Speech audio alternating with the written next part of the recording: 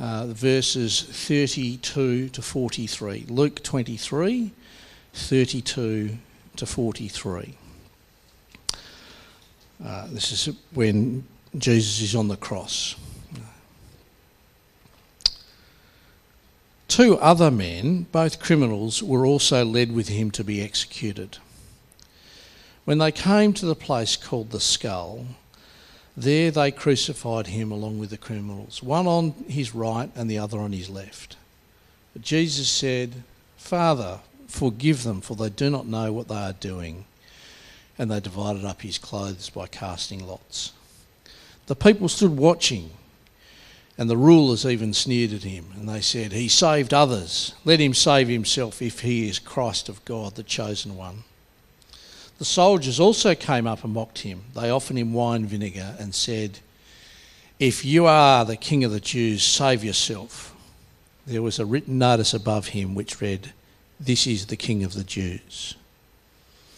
One of the criminals who hung there hurled insults at him. "Aren't you the Christ? Save yourself and us." But the other criminal rebuked him. "Don't you fear God," he said. "Since you are under the same sentence, we are punished justly, for we are getting what our deeds deserved. But this man has done nothing wrong." Then he said, "Jesus, remember me when you come into your kingdom." And Jesus answered him, "I tell you the truth. Today you will be with me in paradise." Thanks, God.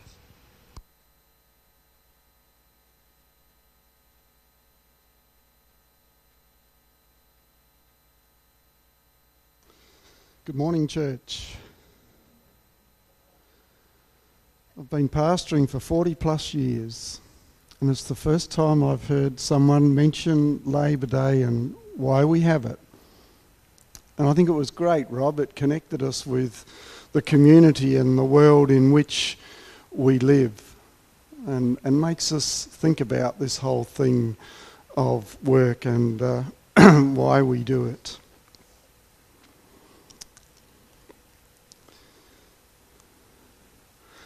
Can an Ethiopian change the colour of his skin, or the leopard his spots?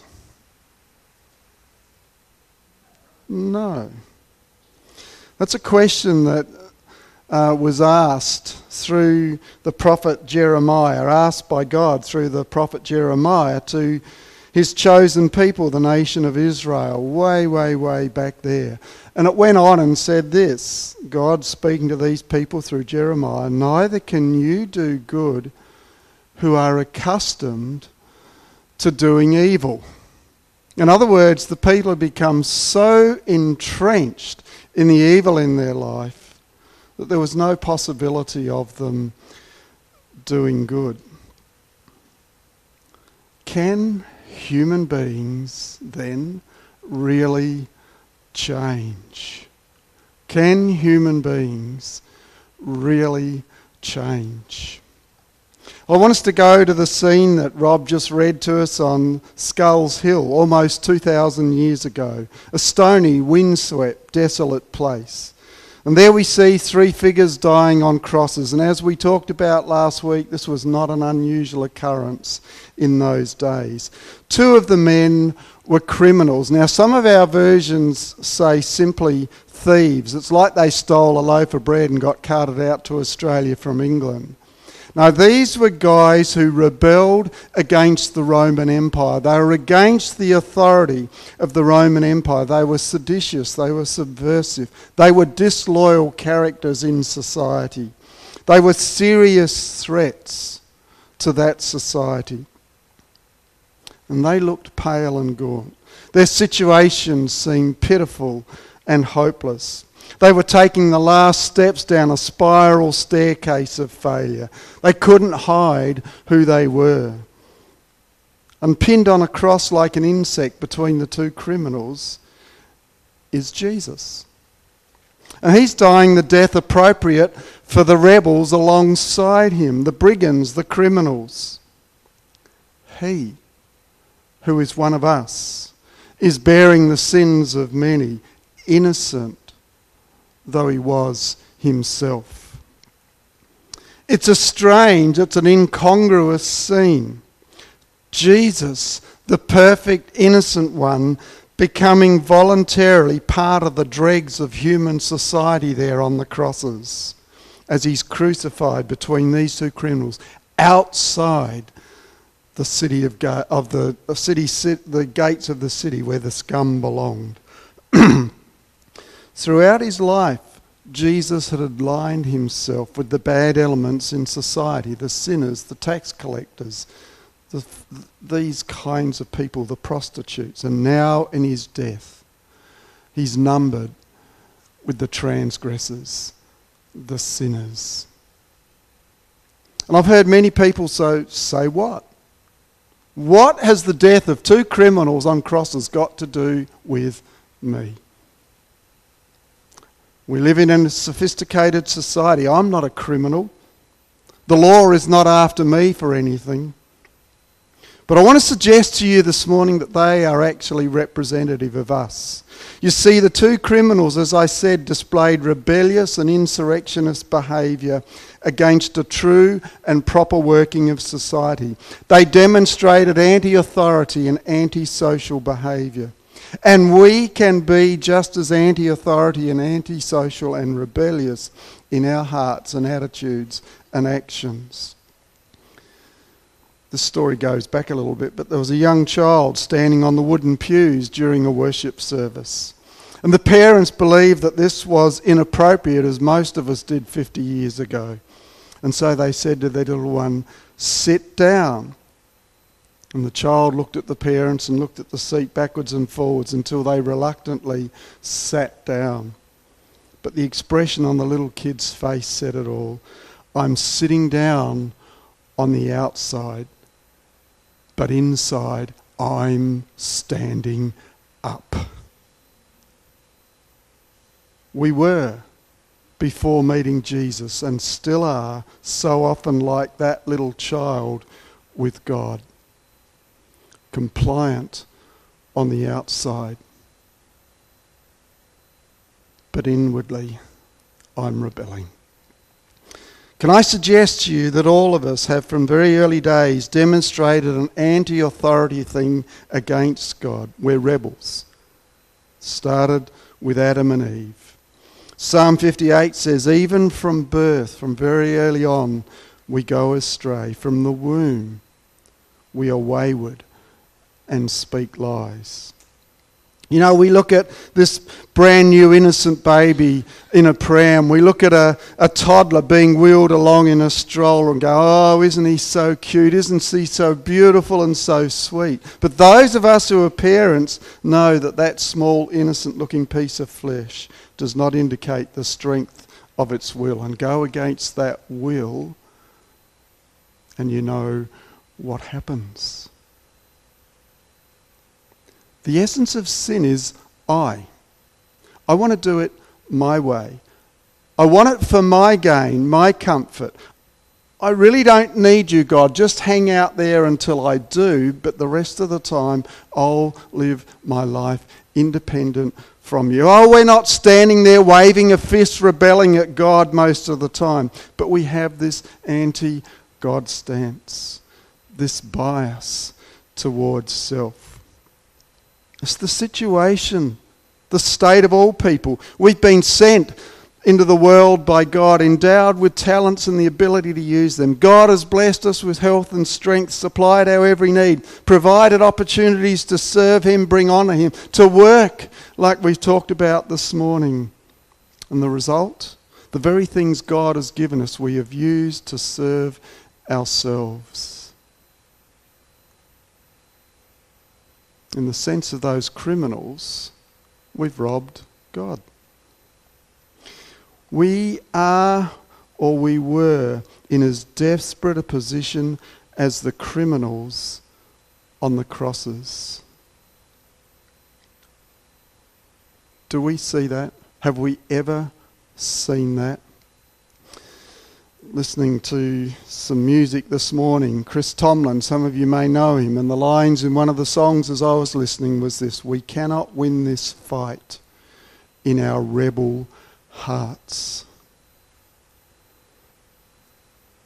And then he goes on and says, we lift the cross, lift it high, lift it high. We lift the cross, lift it high, lift it high. And of course then it goes on to the resurrection and victory. Do we see that? Rebels at heart. Well, I want us to take a closer look at what happened on those 3 crosses way back then. Because we're actually invited even more so to see ourselves in these 2 malefactors, these 2 criminals. It's easy just to read this story quickly and only think of Jesus. At the foot of the cross, the Roman soldiers united their voices with those of the chief priests and the teachers of the law to mock and insult Jesus. Here we have the Bible-believing Pharisees and the foul-mouthed, brutal, pagan, secular Romans agreeing on something for the first time. Get that? 2 opposing forces come together at the foot of the cross and agree on something for the first time, and they mock Jesus. They insult him. Oh, the cross is so stupid, you can hear them saying. The cross makes no sense. Anybody who's dying on the cross can't be the chosen one, can't be the Messiah. They're having a ball down there insulting Jesus. And then one of the criminals joins the sneering mob and says, so you're the Messiah, are you? Prove it by saving yourself. Oh, and us too, while you're at it. The criminal was defiant even in his utter defenselessness. He did not see any sign of power in the cross that Jesus was hanging on. He saw nothing of Jesus' power. How could a king allow himself to be caught in this horrible, this humiliating situation? And truth be known, this is a part of our faith. And my conversations over years would indicate that we don't like being associated with something so shameful. The cross can be very ambiguous, can't it? A sign of weakness, apparently. A sign of ugliness, of failure, and it produces skepticism in those who see it. You believe in that one hanging on the cross? If you're anything like me, you don't entirely like the cross. We'd rather have the glory of the springtime than the glory of the cross. And this first criminal simply misses who Jesus really is. And I wonder if there's not some of you here this morning who've missed who Jesus really is as he hangs. You see, you don't nail a king to a cross. That's what this first criminal is thinking. So he joined the mocking soldiers, the Jewish leaders at the foot of the cross. He joined the mob. That's so easy to do, isn't it? Join the mob. Well, this criminal goes on and provides a test for Jesus. And he kind of, you know what, Jesus? I'll believe you're the anointed one. I'll believe you're the king. I'll believe you're the Son of God if you get me out of the mess I'm in. If you save my skin. You get me off this cross before I die. You bargaining with God like that this morning? I'll believe you. I'll follow you if you get me out of the fix I'm in at the moment. Sad to say, I have found myself over the years occasionally as a follower of Jesus bargaining with God just like that. Get me out of the circumstances I've in and I will be totally devoted to you. I'll give you my undivided allegiance. It'll be a fresh start and there'll be no turning back. It's kind of like we want a big, divine, supernatural personal assistant who steps in when we get in a fix, but who we ignore until the fix. How well did it work for that thief on the cross? He missed Jesus. He missed God. It is the easiest thing in the world to do as we and others look at the cross. We can miss the real significance. And I wonder if after that interchange there wasn't a moment's silence there on Skulls Hill as the other criminal, he couldn't scratch his head, could he? He's pinned out there. But as he started turning this stuff over in his mind, as he started to ponder what was going on, I think he was beginning to see who Jesus really was. He seemed to be receiving insight into the hidden power of the one strung out alongside him. How strange. He didn't actually resist those nails when they belted them in. He seemed to be inviting them. In fact, he prayed, "Father, forgive them, for they do not know what they are doing." He didn't seek to respond to the malicious taunts of the bloodthirsty mob. He just let them have their way. And I think the thief began to feel a peculiar warmth rising in his heart. And then he notices again the sign above Jesus' head. Yeah, sure, it was put there to mock him, but it says the King of the Jews. They mock him as king. You know, if he was just a crazy man, they'd ignore him. Why'd go to all the fuss and bother? If he had no followers, you just walk away. If he was nothing to fear, they wouldn't kill him. You can see this thief. You only kill a king if he actually has a kingdom. Could it be that he really is the anointed one, the king? And the thief's cracked lips be open as he begins to speak, firstly answering the other mocking one. Don't you fear God, since you are under the same sentence? We are punished justly, for we are getting what our deeds deserve. But this man has done nothing wrong. He is innocent. Then he turns to Jesus and says, Jesus, remember me when you come into your kingdom.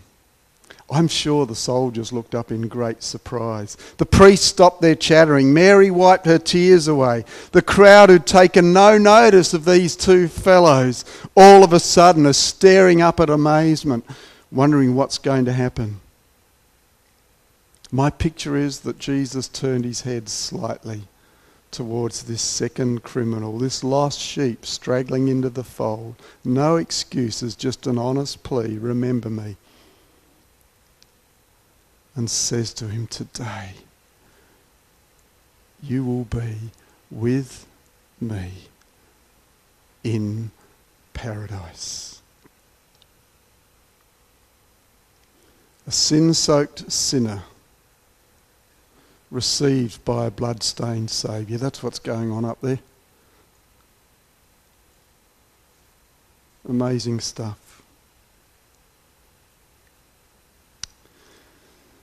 One of the things this says to me is that I don't ever meet another person who can't possibly receive. There's no one that I meet who's in a bad enough position that the salvation of God will pass them by, should they choose to say, remember me.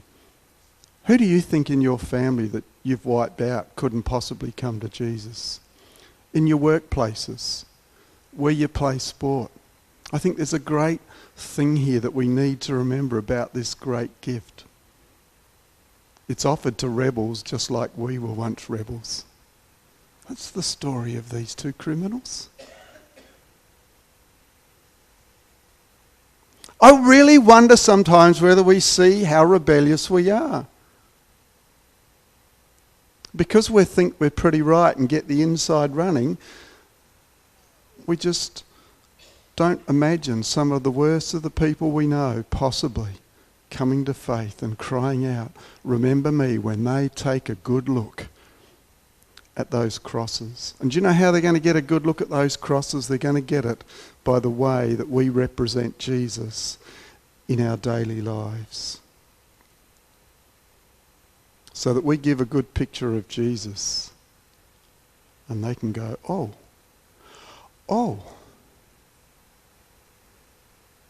And say, remember me. Well, I want us to back up for a moment and take another look at this second criminal. Don't you fear God, he says to the other one, since you are under the same sentence. We are punished justly for we're getting what our deeds deserve.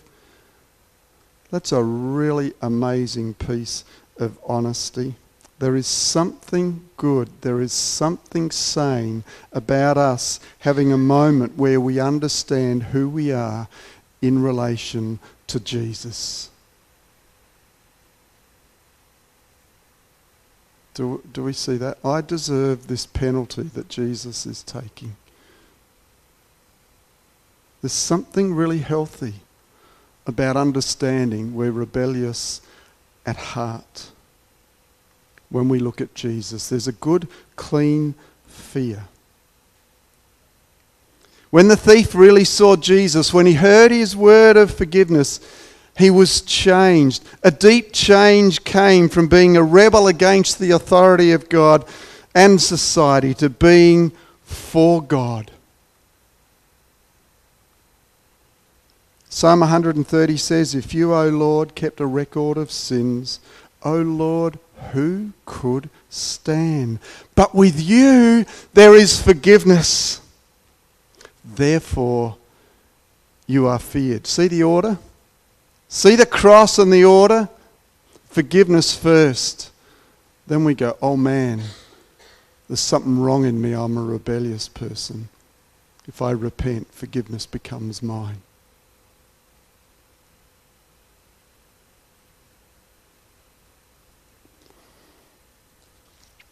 The thief admitted his wrong, admitted that he was deserving of death. He gave no excuses. He accepted the wrongness of his life.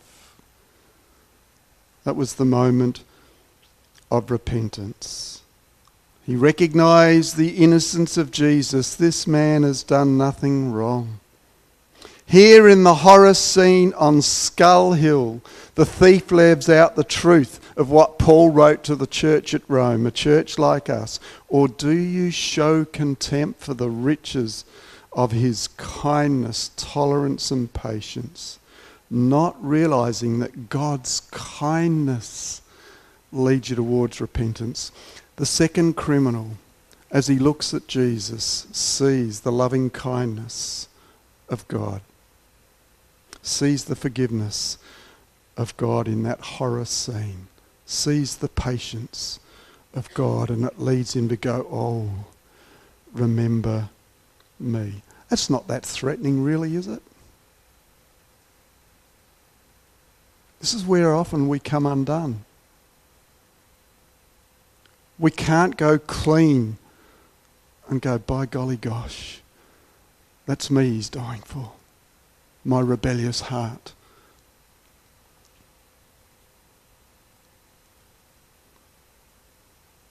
If that's where you are this morning, that can change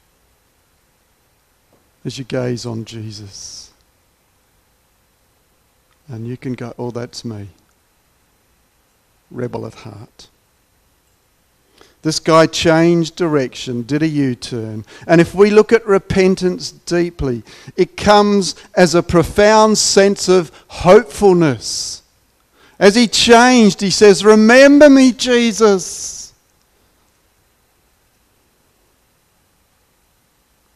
The U-turn of repentance is having a deep sorrow over our rebellious sin and getting back on the journey towards God. True reality, whether it be for the first or the 50th time, it's his hands that shaped us in our mother's wombs, and it's back to him we need to go. It can be hard because it hits our pride, it hits our selfishness head on, but there is no other way to positive and profound change in our lives. All of this leads to that prayer, Jesus, remember me when you come into your kingdom. See, he saw him truly as the king. The sign was true, even though it was put up there mocking. And the thief reaches out to Jesus with absolute faith. He couldn't get down off the cross and do a few things good for God. He couldn't run a few errands for God. He couldn't help a little old lady across the street for God, could he? There's nothing he could do for God then, except cry out in faith. When you were still powerless, said Paul to the church at Rome, when you were without strength. That's this guy. Christ died for the ungodly, the rebel. With a humble and courageous disposition, he just simply looked at Jesus and said, remember me. Somehow, the truth had broken through deep in his gut and his heart. He saw that God was truly a forgiving Father. He understood. He was holding out a powerful hope. Remember me. Have you reached that point in your life where you can see that you're utterly undone before God, that you have no strength to get yourself out of the rebellious life situation you're in? In faith, turn to Jesus. Follow the lead of the criminal. Well, these crosses were close together, and it took Jesus no time at all to respond to that, remember me. I tell you the truth today, right now, you will be with me in paradise.